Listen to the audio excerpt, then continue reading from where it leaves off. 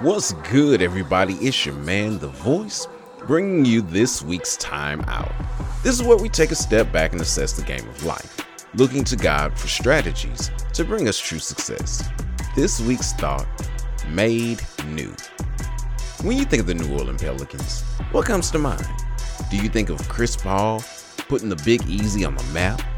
Maybe it's the years that the NBA owned the team. It could be AD developing into a star in the 2010s and the Twin Towers when he and Boogie joined forces. Maybe it's Zion and B.I. Something most NBA fans don't think of are the electrifying teams they had in the 90s with players like Alonzo Mourning, Muggsy Bogues, Kendall Gill, Glenn Rice, and Grandmama himself, Larry Johnson. That's right, the team now known as the Pels started off as the Hornets when they relocated in 2002. Now, they modified the colors to reflect the new city, but they still carry the history of the North Carolina expansion team of 1988. That is until 2013, when the team officially changed its name and allowed the history pre-2002 to revert back to Charlotte's franchise, who changed their name from the Bobcats to the Hornets. The league recognized the restructuring as an expansion team being awarded to New Orleans and the Hornets ceasing operations from 2002 to 2004. When, as promised by the NBA, a team returned to Charlotte in the Bobcats, who played under that moniker with the same colors as their predecessors for a little over a decade.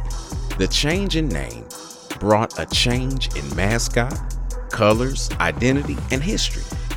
This Louisiana team is named after its state's bird, owned by people with roots in the city, an ownership group that brought a championship and dignity to the once maligned Saints. The Pelicans were made new.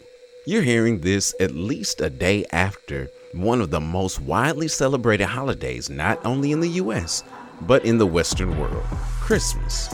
For some of us, the newness hasn't worn off on the gifts we've received. We may even still be eating holiday leftovers. However, this is a new day, and this episode has been released through some of our channels on the last Sunday of 2021. We've experienced many changes this year. A new president, new, more deadly COVID strains, loved ones gained and lost. We may live in a different home, city, or state than we did in 2020. Relationships and or relationship statuses could be different. Frankly, we should be changed, because if we're not progressing, we're regressing. Paul encouraged the church in Colossae to put off the old man with his deeds and put on the new man who is renewed in knowledge according to the image of him who created him. See, being renewed in knowledge is to be renewed by moving from one stage to a higher, more developed stage, to make qualitatively new. Changing the way that you think about one thing can make a major impact on your life. God ever transforming the believer by renewing the new man. This is what the renewal is all about. Just like with the Pelicans, when we put off the old man, the history with it is gone as well. Putting on Christ's jersey, the new man makes us a new creation with a new history and a new identity. How does he do this? His blood washes us, cleanses and changes our minds in knowledge, which is firsthand and experiential. So by living with him, we have a different knowledge of who he is because of what we have experienced. It is the precise and correct knowledge of him that makes the change. When our minds are transformed, we start looking like him. Kind of like the figurines in Madame Tussauds Museum.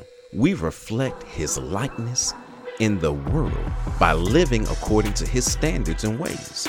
Our godly image is in stark contrast to the ways of the world, because Christ lived like no man before or after him. So here's the play. In Christ, all things are made new. So live like it by putting off the old man and putting on the new. Change your mind and the rest will follow.